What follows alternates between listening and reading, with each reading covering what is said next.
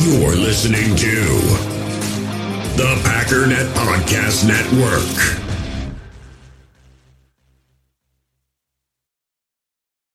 When you need mealtime inspiration, it's worth shopping Kroger, where you'll find over 30,000 mouth-watering choices that excite your inner foodie. And no matter what tasty choice you make, you'll enjoy our everyday low prices, plus extra ways to save, like digital coupons worth over $600 each week. You can also save up to $1 off per gallon at the pump with fuel points. More savings and more inspiring flavors make shopping Kroger worth it every time. Kroger, fresh for everyone. Fuel restrictions apply.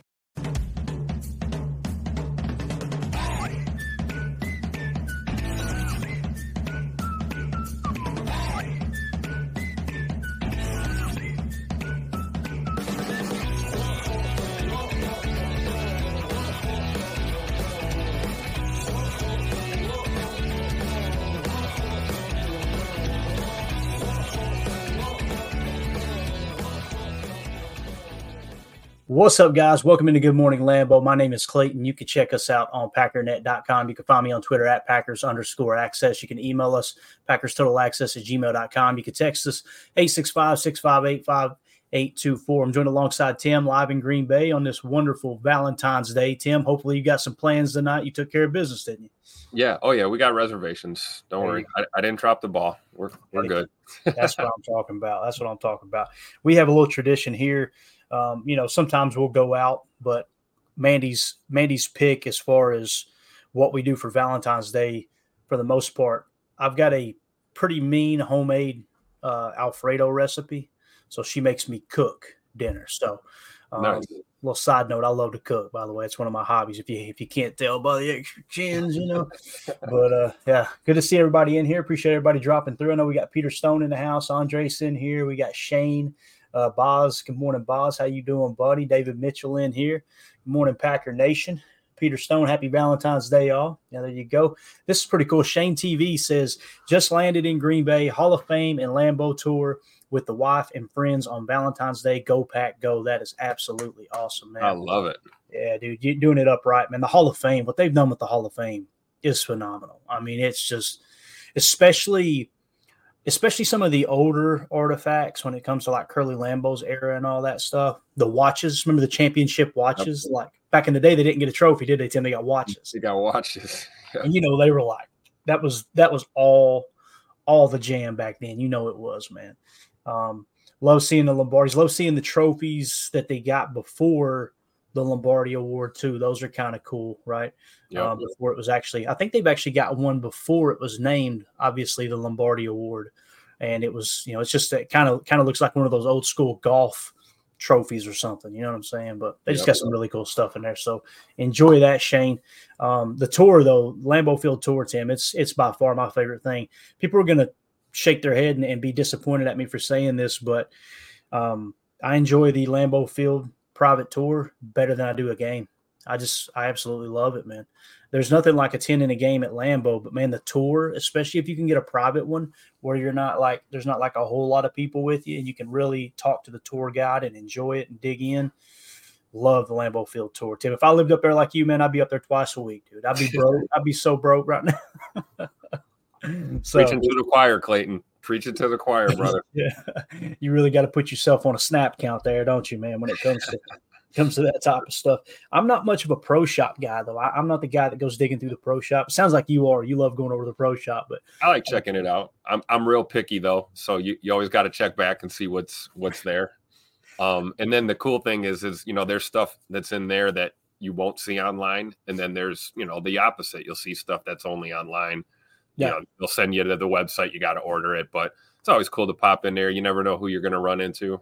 I haven't been to the pro shop yet and not ran into Mark Murphy. So I usually maybe I'll run into somebody else next time. We'll see. But yeah, maybe Jair. You never know, right? Exactly. He hangs around there early in the morning for some reason. So. It sounds like it. Just here to tell you, Pack is back. Number one Packer fan right there. Exactly. No, there's a Packer fan. No, it ain't, huh? Sorry. That dude's actually his superstar cornerback. But anyway, I love it, dude. I love the what do you say, the innocence and not even understanding and realizing that was Jair Alexander. I love how coolest Valentine's Day story so far, right? Like, how cool are these people, right? You go to Green Bay Hall of Fame tour, checking out Lambeau with the wife. I mean, couple of the year right there for sure. Oh, no I doubt. love it. No doubt about it.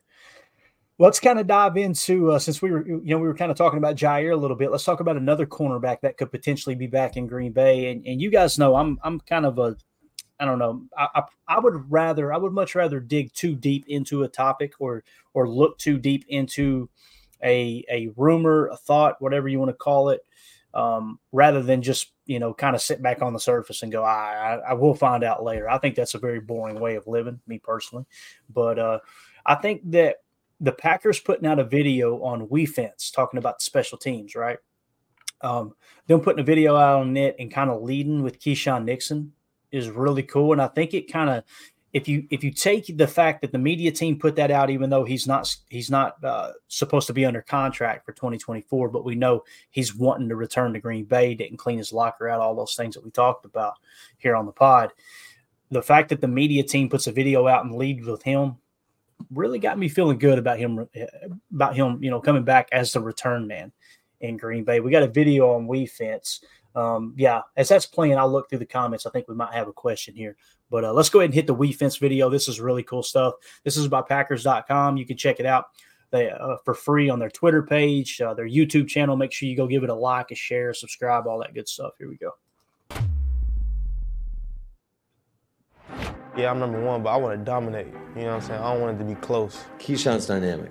When he's got the ball in his hands, he's capable of breaking a big play. Like last year wasn't just a fluke. This is the first time everybody's seen it. Here comes Keisean Nixon to the 15-20. He's got running room down the left side. 30 to the 40 to the 50 to the 40. Cutting it back to the 30. Slips the defender. 45-50. Nixon on the run, inside the 40, just outside the numbers on the near left side, cutting it back inside, 15 to the 20, makes the turn, 25-30, accelerates, 35-40 left sidelines, to the 10, cutting left, 15 through the hash marks, 20, Nixon on his feet, breaks tackle, 30, 35-40, accelerates to the 50, to the 45, that's down he goes. That's the way to start a half. With return, you either got it or you don't, and Keisean Nixon has it. A stellar season earned Keisean Nixon another first-team All-Pro nod. He's only the fourth kick returner ever to receive the honor in back-to-back years. He did all you see here, all while taking on an enhanced role in the back end of the Packers defense. Another special team standout came in the form of seventh-year pro Eric Wilson. For the second straight season, Wilson was at or tied for the team lead in special teams tackles, proving to be a Packers staple on WeFence. Cutting right, he's up there. Got a beautiful play by Eric Wilson. It's been good to have his leadership, his calming presence. Those guys that have played a lot of football seem to get some of the younger guys to settle down a little bit and hopefully perform well in the game. Takes it, rocked on the play by Wilson. He's a big-time leader. He kind of sets the tone in that room. And just by the work that he puts in, he's a team-first guy, and it shows in his play.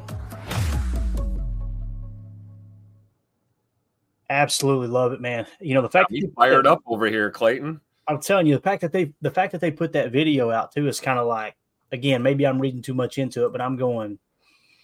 Can you run that back and just mute it?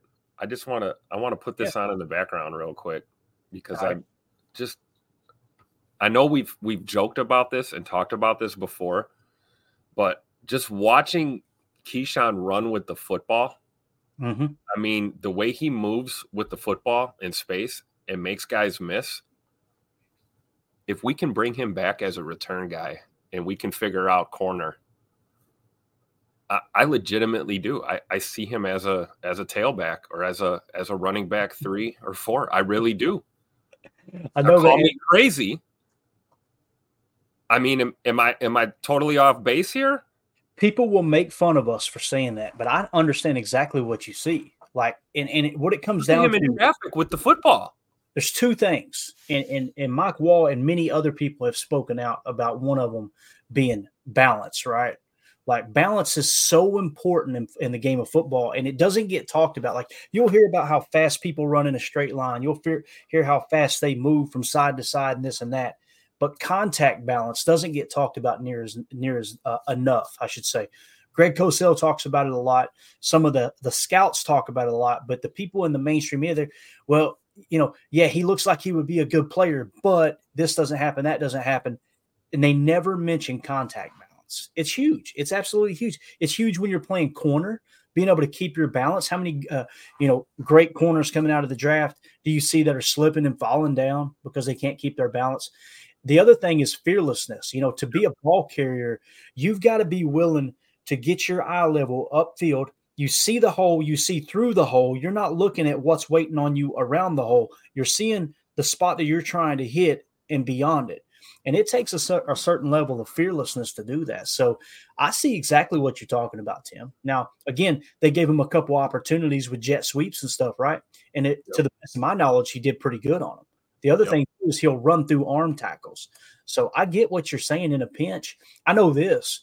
If for some reason we got a little banged up in the tailback room and we were kind of in one of those really, really bad spots that on game day, crap, we ran out of tailbacks, like we're down to one and he's getting gassed. And let's say Jaden Reed isn't available because we're banged up at receiver or something.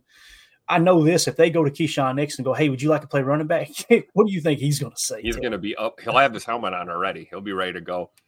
Absolutely. For sure. And I wonder what that means, like throughout the year, you've got to do your film study and things, you're preparing to be, a special teams contributor and, also, hopefully, backup nickel, slot corner kind of thing. So you're understanding your job there, but then it's like he's going to have to sneak into that running backs room and, the quarterback's room and, look at the offense too. So you're aware of what's going on because, it's not as simple as like, hey, get out there and run. You got to know what the blocking assignments are and you got to know where to go with the ball. But yeah, man, I think he's a dynamic runner and, it's no secret when he has the ball in his hands, things happen, he's a playmaker. So no, I completely agree. And again, people probably hear that and they think it's, that's a little too fantasy for me. And I understand that, right? If you were to say, Clayton, you got to put money on it. Do you think you'll play tailback? Yeah, absolutely not. Right. But the point of could he, if you needed him to, I think it's there. That's all I'm saying. Yeah, I'm not saying it's gonna happen. It's just it'd be cool to see it, right? Yeah, he's a freaking football player. That's what it comes down to, man. He's just one of those guys that you can tell he's good in space. He's good at making people miss. He's good at contact balance. He's fearless. All those things that make just for a good, well-rounded football player. Now, can he play corner? I'm not going to sit here and BS you and say, yes, this is the corner. This is the dude you want in playing nickel. But if you bring him back as a return guy, it's a nice floor to have because he has 1 full year of experience playing that slot corner position. And if you get, let's say you do go out and draft one, you go, okay, here's going to be our starting slot corner, and he gets hurt. I feel really, really good about Keisean Nixon coming off the bench to play slot corner. But if they re-sign him, there's a good chance that he's going to be your starting slot corner and they're just going to move forward with him like they did last year. I think it's fair to assume that he's going to get better this year too after having his first full year kind of playing in that position. Now, it's a new defense. Obviously, things are going to change. But if there's one thing that stood out to me about Jeff Hafley on the BC tape, they love to bring those cat blitzes. And we've seen Keisean can do that. Keisean's not afraid to hit, right? And he's one of those guys that it sounds silly, but the same attributes, the same qualities he has that would make him a good running back, working well in tight space, fearless, kind of accelerating with bodies all around him. That's what makes a good cat blitzer too. And what I mean by cat blitzer is a cornerback blitz, that nickel blitz firing off the edge. Because typically what has to happen there is they had a term for it. I'm trying to think of what it was, crush.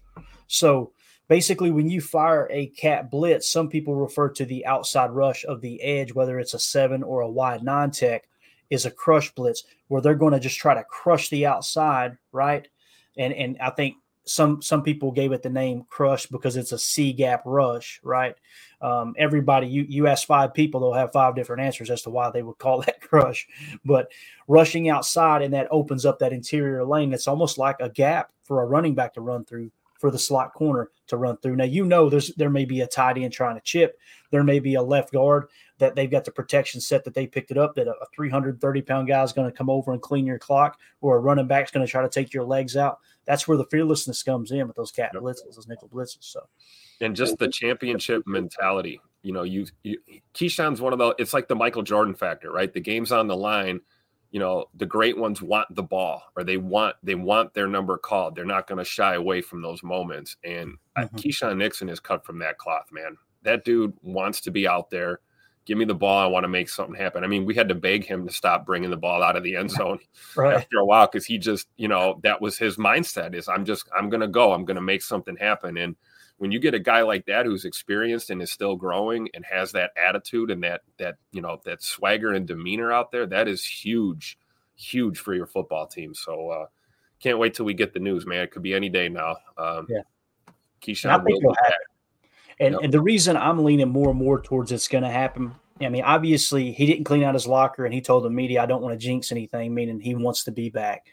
The media team puts out this video kind of highlighting Keisean Nixon and they'll interview him. Now, obviously the interview took place before the players left town, so it's not like he's still hanging around in town and they just filmed it. But the fact that they put it out there, if the media team has even an inkling that, hey, this guy probably won't be back, they're not going to go into the offseason creating a highlight reel of a player that's going to be playing for another team, right? Like, it's just – that's kind of the way my mind fires, and I see that. It doesn't mean it's a guarantee he's coming back, but I think that the media team probably sat down and said, you know what, good chance he'll be back. Let's lead with this, right? And it's also business 101. If that trickled down from the front office that, hey, let's put something together for Keisean, there's no better way to get a little bit better chance, a little leg up on the competition as far as free agency, by stroking that ego a little bit and going, hey, look, man, you're the guy, dude. You're our guy, right? So let's look at the market value, though. This right here is what gives me even more hope that he's going to be back, Tim. So when you look at the comps for coming up with Keisean Nixon's market value, okay, and this is according to Spotrac, and you guys know, as we've pointed out in the past, they've been pretty much spot on with their market value on contracts. If anything, I feel like they overshoot a little bit, right? So I would much rather do that than go to, the Over the Cap, which if you like Over the Cap, it's a great website too. A lot of people prefer it over Spotrac. I like Spotrac personally. But like, to give you an example, if you go to Spotrac and Patrick Queen, they're saying that his market value is like $18.5 million per. If you go to Over the Cap, it was like $14 million. So Over the Cap, I would much rather get the number that's going to overshoot it than undershoot it personally, right? Because you're kind of trying to play best case scenario and managing the salary cap. But with that being said, here are the comps for coming up with Keisean Nixon's fair market value. James Pierre in Pittsburgh from 2021 to 2022, game played percentage was 97%, tackles per game 1.5, interceptions per game 0.06, coverage catch percentage 54.2. And then a rating of 64. Trey Flowers, also the 2021-2022 season. Notice how they had to go back a year to get the best comps, right? That's what makes these negotiations so difficult, is because his team's going to the Packers and going, here's what we want. And the Packers go back and, well, let's see what players that comp out to him, right, that compare to him pretty evenly as far as statistics, performance, that type of thing. And let's see what they're getting paid. When you have to go back a full year to find someone, that makes negotiations a little bit more difficult, right? Not that they can't get there. Trey Flowers, like I said, 2021, 2022, 93% games played, interceptions per game, 0.03%, coverage catch percentage, 72%, rating of 54.9. Mike Hughes, 2022, 21 and 22 in Atlanta, 97% games played. Same thing with the interceptions. Tackles per game was 2.1. So you see the comps that they're throwing across the board here as far as Spotrac. David Long, 2021 to 2022, Las Vegas, 79% games played, right? And then you go down to the average. What that average is out to, okay, is basically Keisean Nixon played 100% of the games. That's really cool. In 2022, 2023, through those games, he hasn't missed a game. I didn't realize that, Tim. That's pretty wild. So durability is another thing, right? Availability and accountability, probably the two most underrated abilities in the game. And versatility. Yes. Absolutely.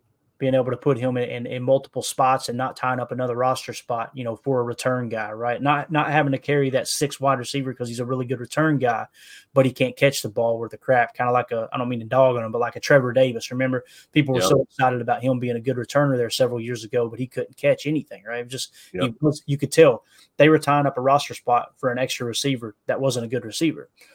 With Keisean, you're getting multi-purpose, and he can on special teams too. He can gun, right? He can come down and cover kicks. There's a lot of things he can do.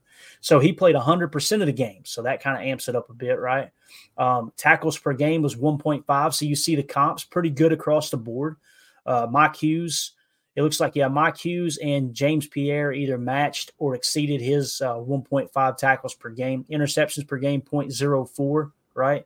So you see the two best comps there highlighted in blue. Coverage catch percentage. This is kind of cool. 40.5%. Pretty good. Right. So when you take all those numbers, you got median prime percentage change of a positive 0.69%. Passion, drive, and patience. The formula for winning championships is also what keeps your ride or die alive. eBay Motors has everything you need to maintain your vehicle and level it up to peak performance. Superchargers, roof racks, exhaust kits, LED headlights, and more. Whether you're into speed, power, or style, eBay Motors has you covered. With over 122 million parts for your number one ride or die, you'll always find exactly what you're looking for. And with eBay Guaranteed Fit, your part is guaranteed to fit your ride every time or your money back. Because with eBay Motors, you're burning rubber, not cash. With the parts you need at the prices you want, it's easy to make your car the MVP and bring home huge wins. Keep your ride or die alive at ebaymotors.com. Eligible items only, exclusions apply. In the hobby, it's not easy being a fan of ripping packs or repacks. We get all hyped up thinking we're going to get some high-value Jordan Love card, but with zero transparency on available cards and hit rates, it's all just a shot in the dark.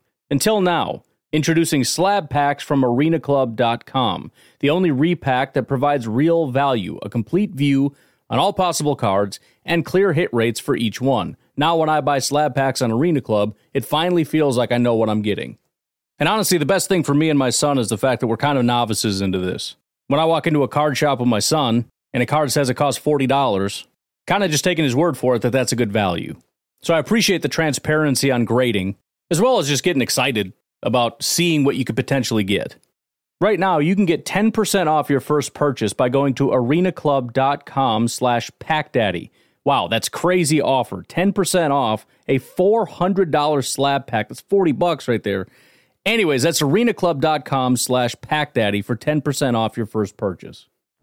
We all have smartphones, and we all know they're pretty amazing, but they also can be amazingly distracting, especially when we're around other people. So US Cellular wants us to reset our relationship with our phones by putting down our phones for $5.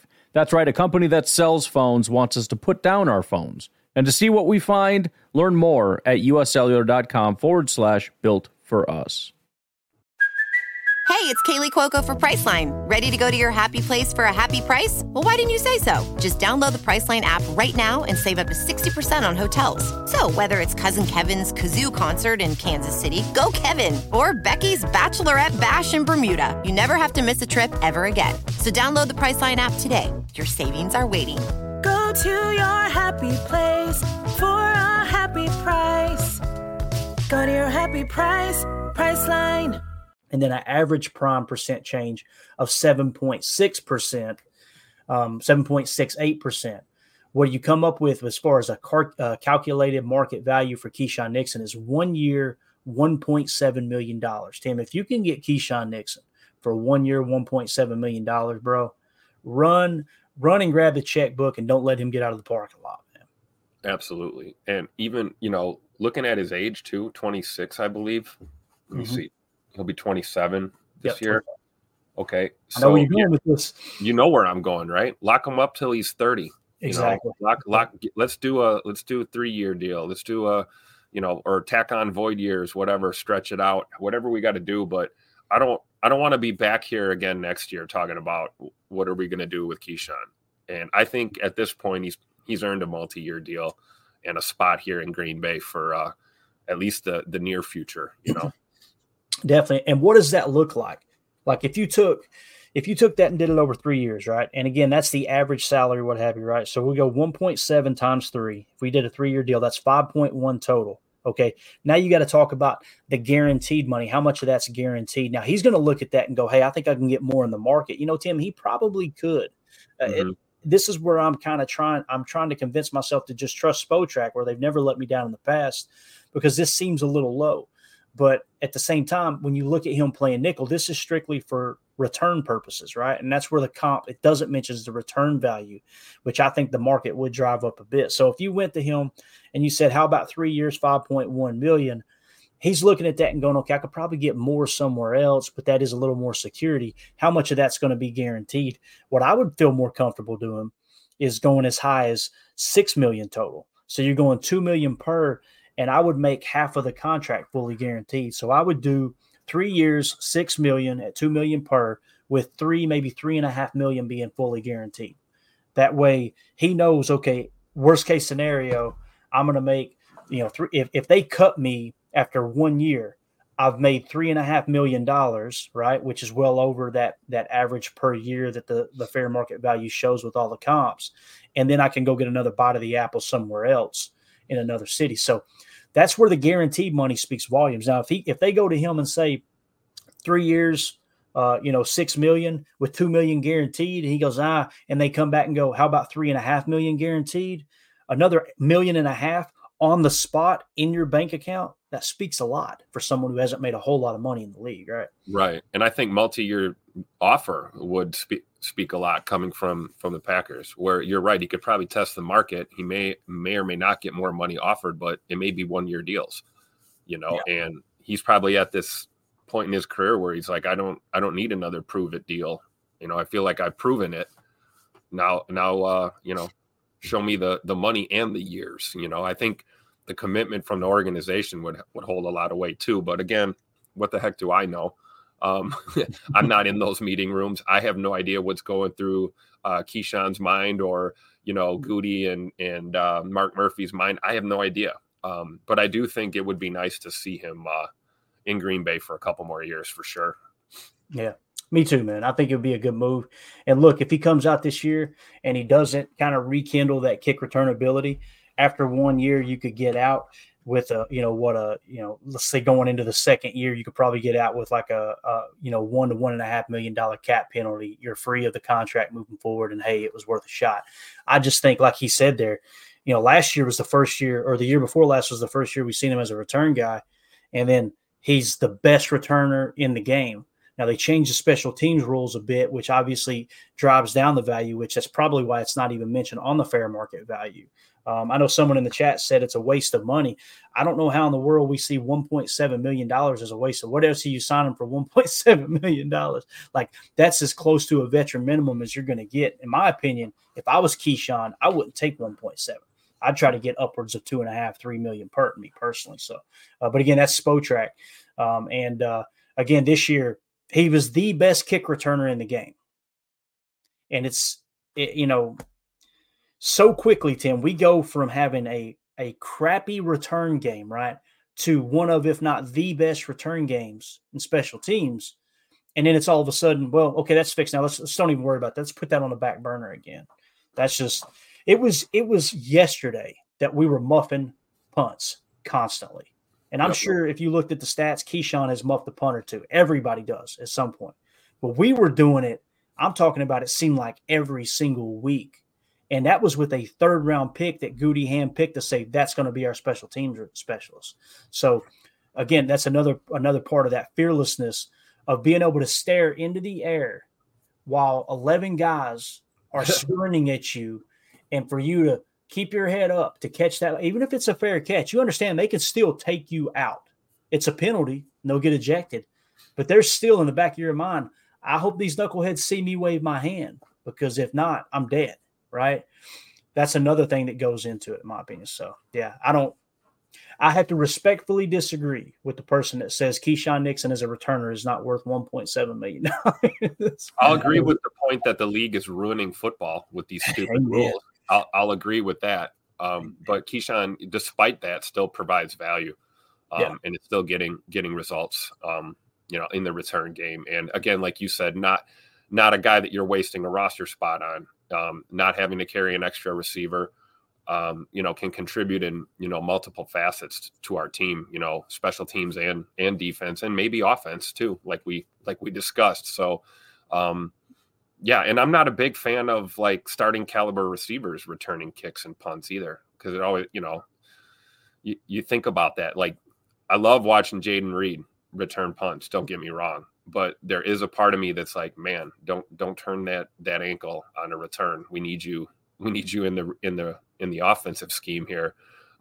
When you've got depth and you've got guys on the other side of the ball that can contribute, that's important to me, I think. Yeah, for sure, man. I'm going to kind of dig back here a little bit and get back into the chat. Had a couple of them. Mark Peter Stone said, I got to ask y'all a question. I can't figure out why. Do teams go to prevent defense at the end of the half and end of the game, even if defenses are pretty much shutting down the opponent's offenses?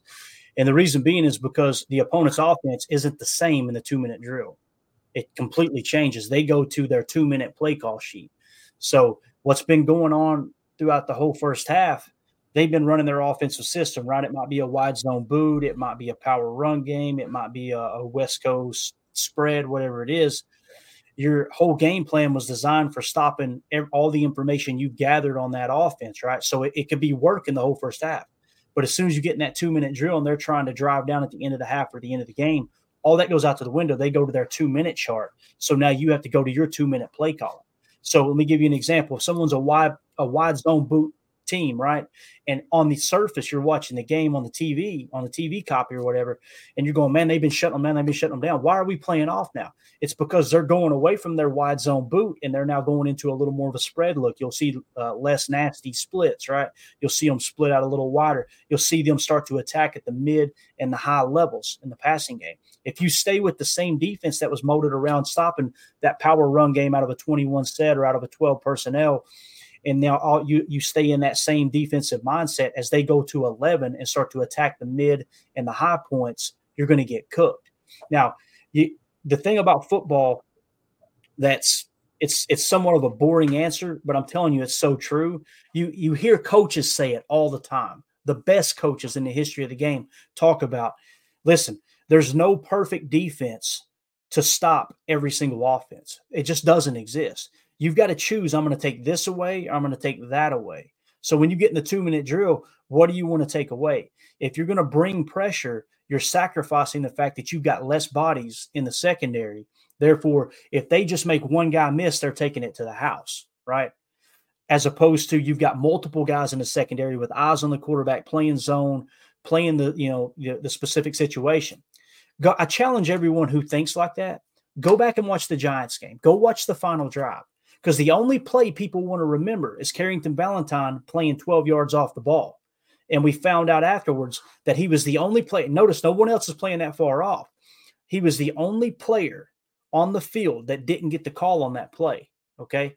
So outside of that play on the final drive where he didn't get it communicated all the way from the far sideline to him and him being a 7th round rookie, LaFleur talked about it. Barry talked about it. It's the answer people didn't want to hear. So they just assumed they were BSing and said they were lying. You can watch the tape and see him looking. He doesn't get the call. So he plays it safe and backs off.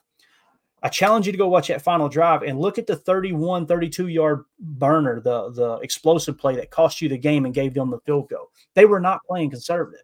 Keisean Nixon was playing bump man-to-man in the slot. That's how you lost the Giants game, was playing too aggressive. They weren't playing a prevent. If you had been in prevent, first of all, a prevent defense is where you've got 6 people dropping deep. Thank you. Thank you. Say that again for the people in the back, because I feel like a lot of fans they see you play a little bit off, and it's we're in prevent. We're in prevent. It's not prevent. Prevent is where you've got a back line of 5 to 6 guys playing deep. Now they may show it as a 3-high snug and then bail out of there. That's a prevent defense. If you're referring to shell coverage as prevent defense, that's not what prevent defense is. Yep. Playing a quarters coverage is not a prevent defense. It's not. And the reason you're doing that is because imagine you're the quarterback, okay, and you come to the line of scrimmage, and you've got one of 2 looks. You need to get the ball out quick, get down the field, get to the line of scrimmage, either spike it or run the next play, right? Would you rather have to throw the ball into coverage where you got 8 guys sitting with everything in front of you open and them snugging up for you to have to run back up, do it again, do it again, do it again? Or would you rather look out there and go, okay, they're firing 6 here. We got it. Let's slide to protection. They've got single high. He's bumping around the outside. This would be a good chance to take a shot. We stop the clock. Nothing harmed here. Like, I in my opinion, if I'm calling the defense, I'll be damned if my call is going to be, let's play zero coverage, because that's the opposite of your prevent defenses. It's saying no safeties on the shelf. Let's just be aggressive and fire. I'm telling you, man, you're one screen away from taking it to the house too. I just subscribe to the mindset of I want to make them use as many plays as possible to get in the end zone, because every play they run is an opportunity for them to screw up and our guys to make a play. It's a conversation we've had over and over and over on this channel, and you'll never change my mind that it would be better to give up a quick score, right, than try to make a team use the entire field. That just doesn't make any sense to me. You're basically saying, let them score. Can't do it. Sorry. You're never going to get me convinced that that's the proper way to play defense. Now, can you be strategic in how you're aggressive, firing a cat blitz, still keeping 3 deep, keeping everything in front of you? Absolutely. We're going to see this year, guys. We're going to see. You're going to get more man coverage than you got last year. We ran 23%. You're going to get more man coverage. And we're going to see what the scoring stats look like. We're going to see if we give up more points or less points. I hope we give up the least amount of points in the game. I really do. But to sit here and like you go and watch the Super Bowl, right? We just highlighted it for you. I broke down every single explosive play from the Super Bowl.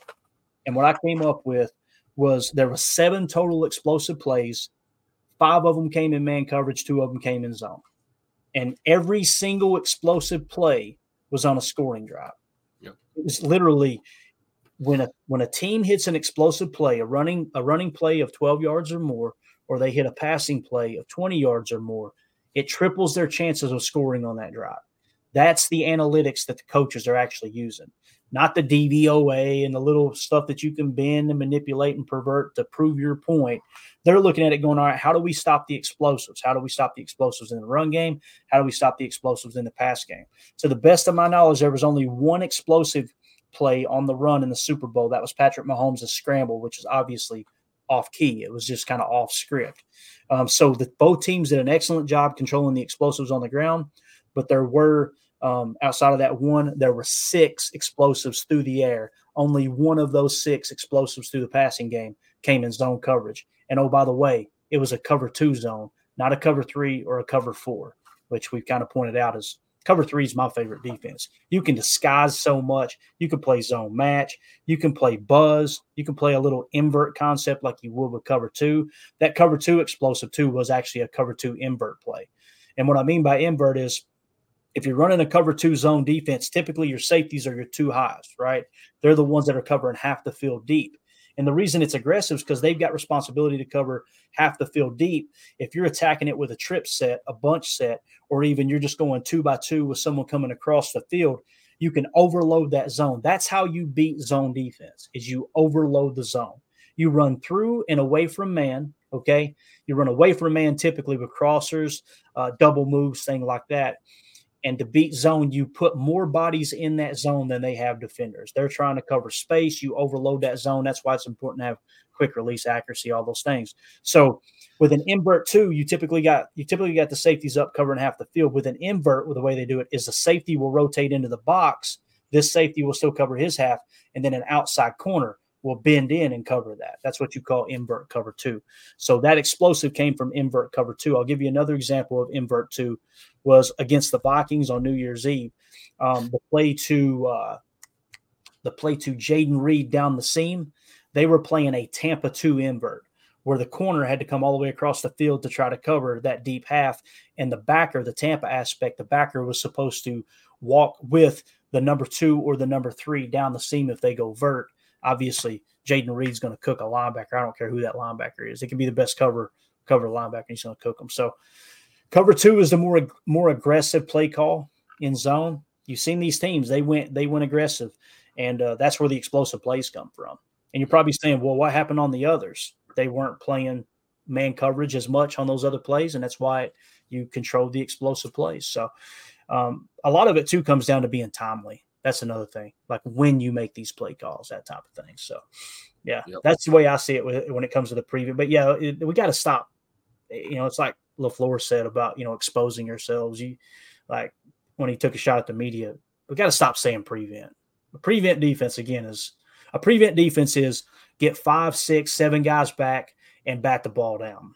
That's a prevent defense. Quarters defense is not prevent defense. All right, let's see here. Number one Packer fan. I just bought a Packers 50th anniversary drinking glass that highlights the Packers beating the Bears in the 80s, the day my wife was born. That's absolutely awesome. Anytime you can get a cross reference to the dates, man, that's where it's at right there, dude. The Bears still suck. Absolutely. And let's see, Peter Stone says, KK, thank you for explaining that. Appreciate it. Absolutely, man. I love conversations like that, dude. I love absolutely just diving into the X's and O's. It's something I've been studying now since, like I said, 2010. So I got about 13 going on 14 years experience actually trying to understand the game and not just drinking a beer, watching the game and going, why are they doing that? Run the ball. So, and I learned something every single year, man. Every year I look back and go, man, that's changed because the game is just so cyclical. Now there's some people that they hear that and they think, well, I'm way behind the curve. I've never done that. I'll never get caught up. You can get caught up this year because I promise you things are going to change this year that I've got to learn, and anyone who's ever studied tape has to learn. That's the secret. There is no catching up because as soon as you feel like you're caught up, it's different. Yeah, definitely. All right, let's see here. What else we got? So we did all of our mock drafts, right? We did 6 mock drafts. Understand these were the pre-free agency mock drafts. What the teams are doing at this moment right now is they've gotten all their scouting information in. They're building their boards, but the main thing they're focused on right now is they're trying to run as many mock draft scenarios as possible, and they're going to do it again right before the draft. But the reason that's going on right now is they're trying to compile information and going, okay, if we were to draft today, what players, what needs could we potentially fill? You're sitting here on this re-sign stage, if you will. You're on the cusp of it. You're getting ready to go into a time frame where you're going to try to re-sign your own players who are unrestricted free agents, right? Keisean Nixon was one we just talked about. So you build your needs list and go, okay, if those players weren't returning, what are our needs? And the needs that we came up with across the board, assuming we weren't going to re-sign anybody on our roster that's going to be an unrestricted free agent, we said 4 safeties, 4 corners, 3 offensive linemen, 2 linebackers, 1 defensive lineman, 1 tight end, 1 halfback, 1 edge. Now, of all those players, here are the positions that we deemed, hey, we need a starting caliber player. 2 starting corners, 1 being a nickel, a slot corner, right? 2 starting safeties. That's assuming because like right now, Savage isn't coming back as it sits right now. I think there's a good chance he does return, but as it sits right now, you got to treat it like that.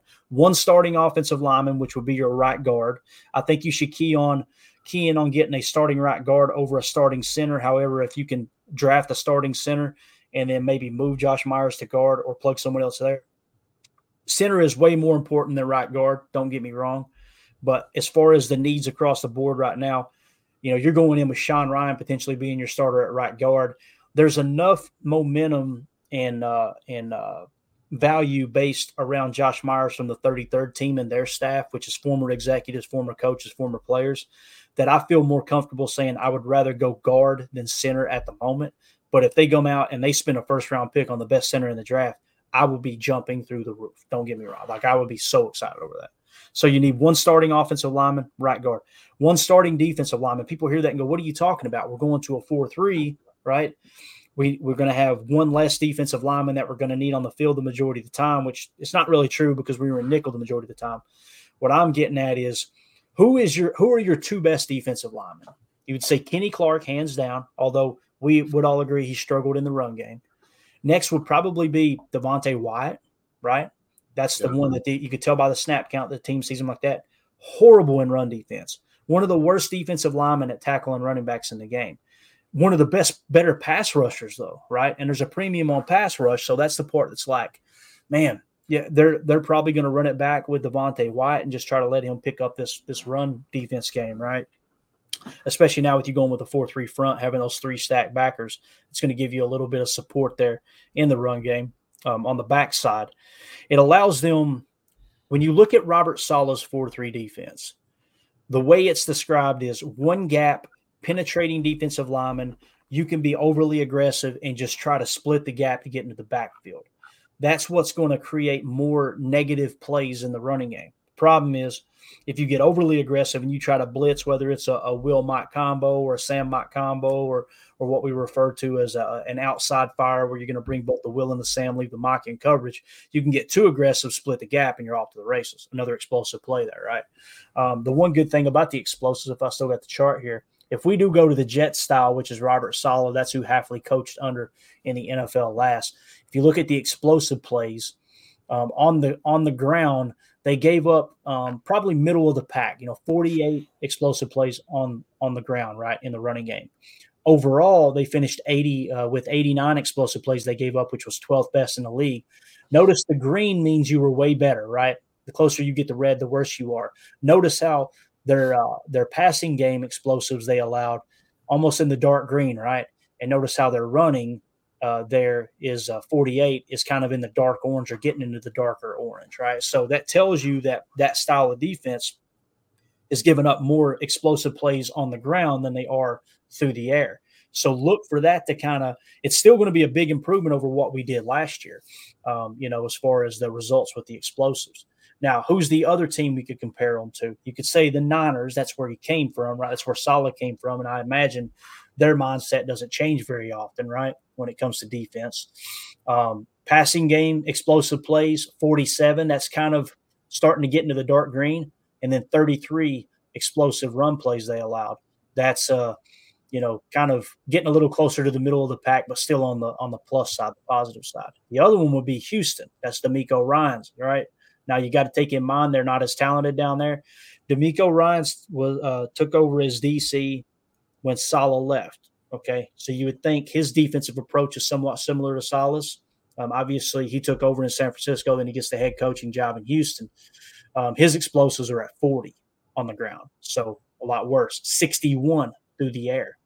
That offense really carried that team, man. But that's kind of how that looks there. Houston was in the bottom half, but I think we would all agree that roster is not near as loaded on defense as the Jets are. So, and San Francisco either, with Fred Warner, Jerry Greenlaw, Nick Bosa, Eric Armstead. Man, you got to tip your cap to John Lynch. He's put together a hell of a team over there for sure. So anyway, that was a tangent, but I think it's important to cover that stuff for a while or as you get to it. Linebacker, we needed a starter and a backup, right? Yep. Tight end, we needed backup. Halfback, we needed backup, and edge, we needed backup. So what we did was we did 6 mock drafts. I compiled all the information, and the purpose here, Tim, was to see what we could fill.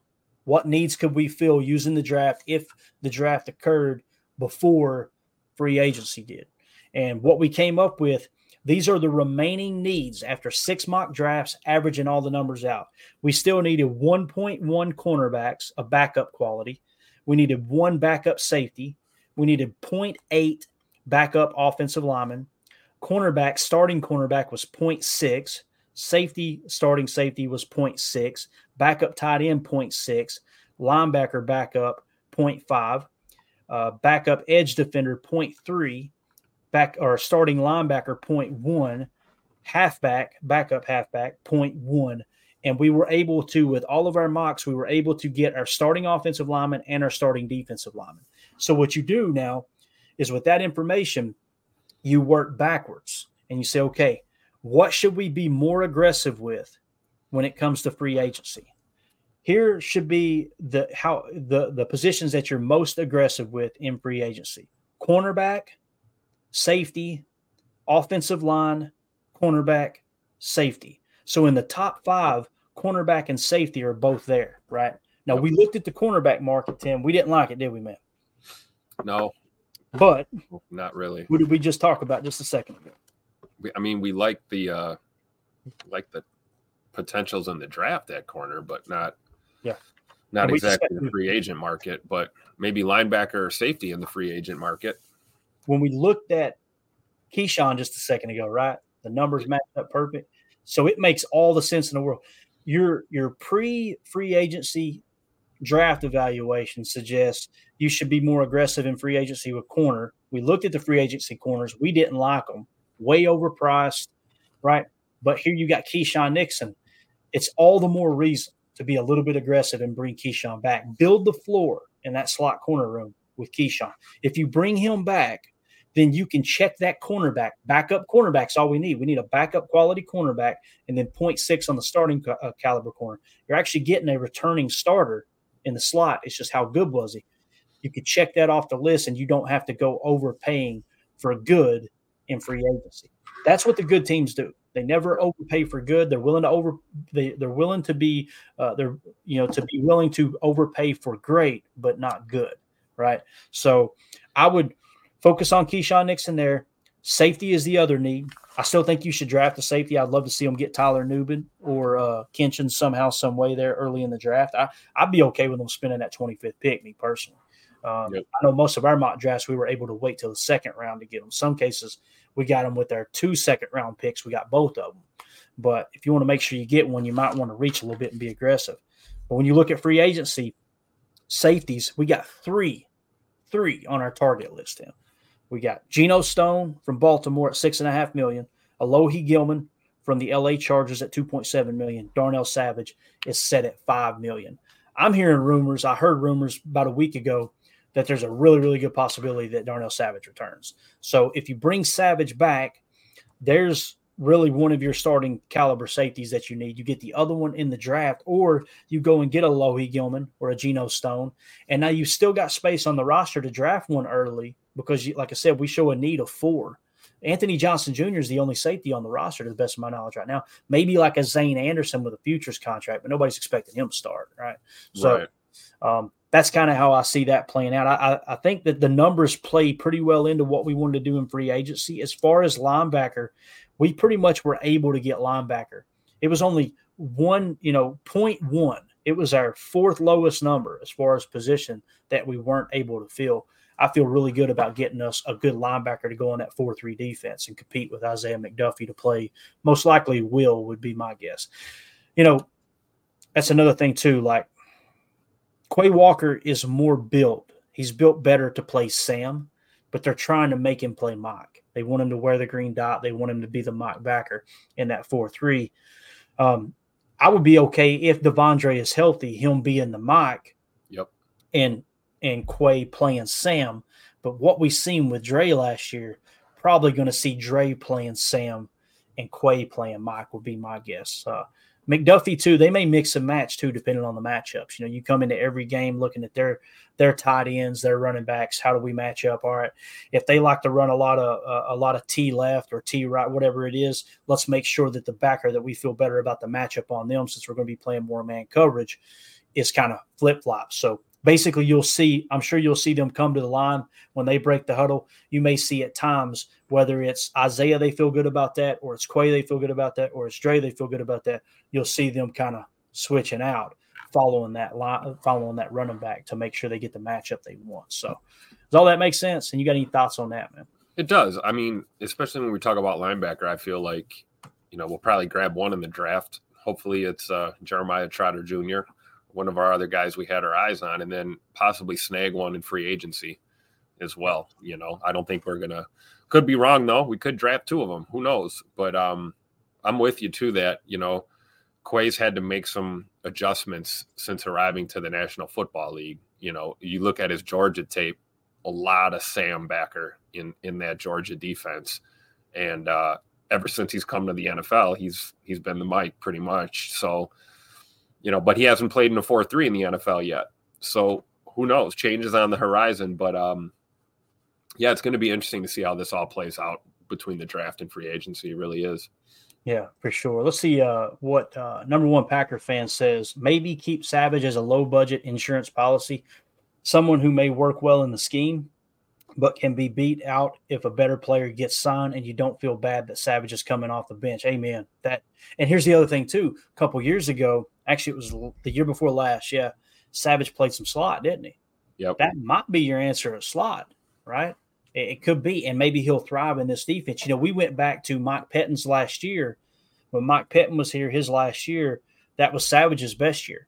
when we went to Joe Barry, Savage has really dropped off. There could be a correlation there. We're going to find out. If we come out more, if they do re-sign Savage and we're week 4, week 5 in the season, he's still playing cheeks, then we can finally put that to bed that, hey, but he may come out and thrive in it too.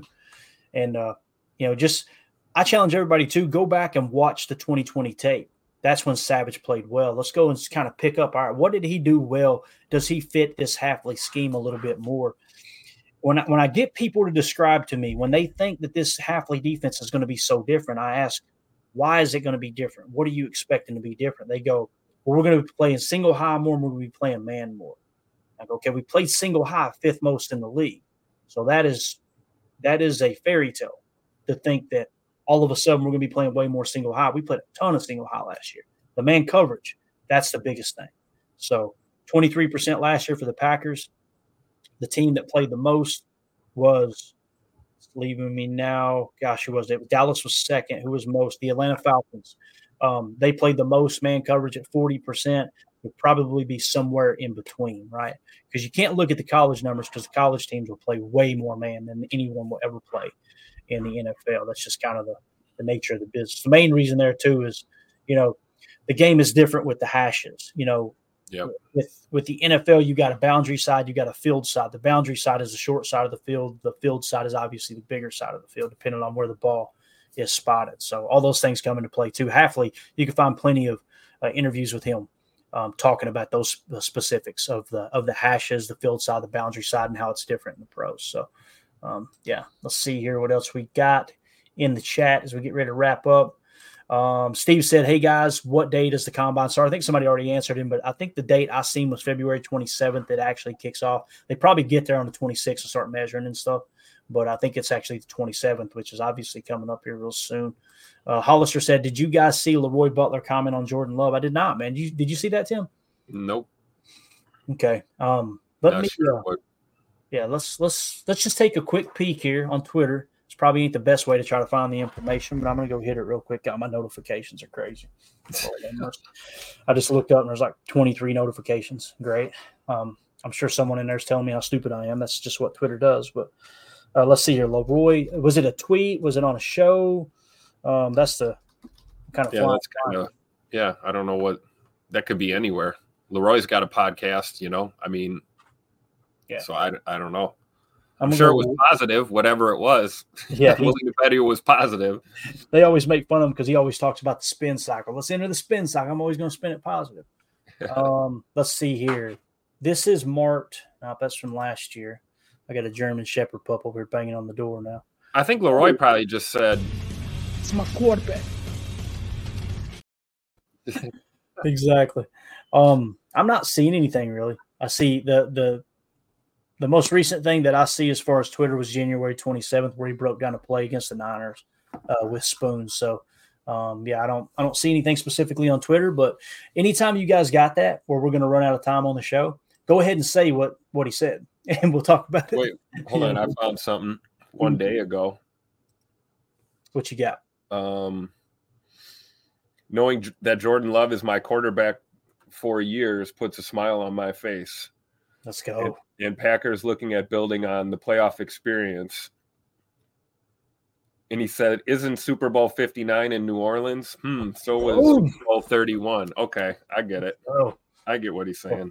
People are already saying, too, get Lil Weezy out there. He's from New Orleans, right, from Louisiana. Get him out there doing the halftime show. Have the Packers out there playing in the Super Bowl. Oh, my goodness. I love it. How cool would that be? I love it. All right, let's get out of here. Last thing Steve said, Michigan's sending 18 players to the combine, man. Yeah, Harbaugh got that thing humming down there, man. He left it in great hands as he walked out the door. And I love how when a team dominates, they try to find a way that they're cheating, right? It just cracks me up, man. You see it at all levels of sports. Like, if you ain't cheating, you ain't trying, man. And most of the time when something comes out, someone's cheating, you find out, like Nick Saban kind of talked about it a little bit, in passing when all the news started breaking about Michigan. Many other teams were sitting back like, I'd rather not comment. You know why they'd rather not comment? Because they were doing it too. That's why. They were like, stop cheating, Nick. And he was like, I'm not going to, so quit asking. By the way, he's joining College Game Day. What a day! What a year to be alive as a Packer or as a football fan in general. Nick Saban joining College Game Day, going to be phenomenal. And then we got Tom Brady going into the booth for Fox. And I would be very, very surprised if Bill Belichick doesn't end up somewhere doing something this year around the game, because he's so good with the history of the game. Anybody seen him on College Game Day putting the old Navy helmet on? Yeah. That was great. So, all right, Tim, let's get out of here. We were going to potentially do a mock draft, but we got all our information compiled. I don't want to destroy you guys with mock drafts. We'll still do them moving forward, but we'll kind of scatter them in and about. I had a really cool history video that we were going to show. We'll try to get to that. There's a chance I'll do a show tonight. It's Valentine's Day, so highly unlikely. I know Tim's got plans. I know Emilio's free. And by the way, date Mike out there. Jacob's not free tonight. I'm just going to put that up for Jacob. I heard that he's got plans tonight. So anyway, nice to meet me. Yeah.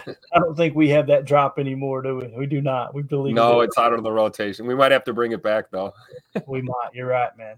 Today would have been the day to do it, man, because anytime you catch wind that Jacob's got plans, you immediately think there's a lady involved. Oh, we're going to give him some. You know what I'm saying? So that's the most eligible bachelor in Packernet right there. Right.